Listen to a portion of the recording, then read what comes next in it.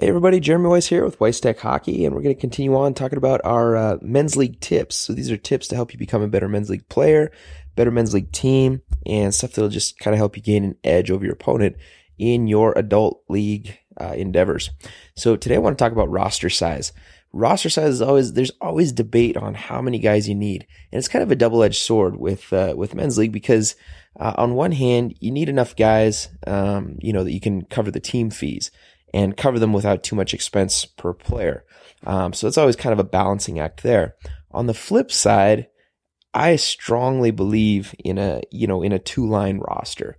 Get 10 guys, get a goalie, and in my opinion, you're set. You're good to go. The reason why is because in men's league, there's a concept that it's actually my dad. He used to call it addition by subtraction.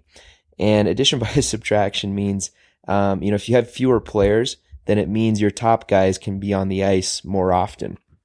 And, in a situation like men's league, that can oftentimes give you a big advantage as long as your top guys are in good enough shape to be able to do it. But usually, in a men's league environment, usually your top guys are more efficient skaters anyways. So they're not having to work as hard to still be effective. And especially if you're, using some of these other tips that I've talked about, with the cherry picking stuff, picking your times, picking your spots, using that old man wisdom that we talked about a couple sound bites ago. So all that stuff plays into it. So in my opinion, if you got, one or two players that are capable of kind of, carrying your team and at least guaranteeing some offensive threats, then, you're better off with having fewer lines or fewer players so that your top guys can be on the ice more often. And that will help you to be a more continual threat. And when you get into, and here's kind of the other side. So there's, a few of these considerations. One is team fees. The more guys, the cheaper it is. That's always a good thing. But, like I said, it's a double-edged sword. So with fewer guys, your top guys can be on the ice more often. And then here's kind of the last little thing to consider is when you're in a men's league environment, most of the men's leaguers, now obviously I know there are some of these, drop-in warriors that they're able to somehow convince their wives to let them get on the ice 4 or 5 times a week.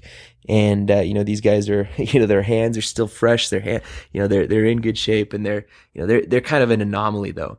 But most of your typical men's league guys are only getting on the ice once a week anyways. And, if you're anything like me, like for me during the winter, I usually coach my kids and my coaching takes up most of my time, so I don't get on the ice to actually play very often. So most of my men's league stuff happens in the summers, and that's just kind of how it is for me. So if I can get on the ice more often early in the game, like tell you the truth, longer shifts and more of them, more frequent shifts, I can get my timing and my hands back more quickly than, if I'm going every third shift. I find it really hard to get in the groove of a men's league game when there's 3 lines. And, and especially when they're, shorter periods, most of the time you're not going 20-minute periods, 3 20-minute periods in a men's league game. So you got shorter periods. Some of your guys, especially, you want your top guys to be able to function, and getting them on the ice more puck touches, all that stuff will help kind of shake that rust off from week to week and get them back in the groove of, helping to produce offensively.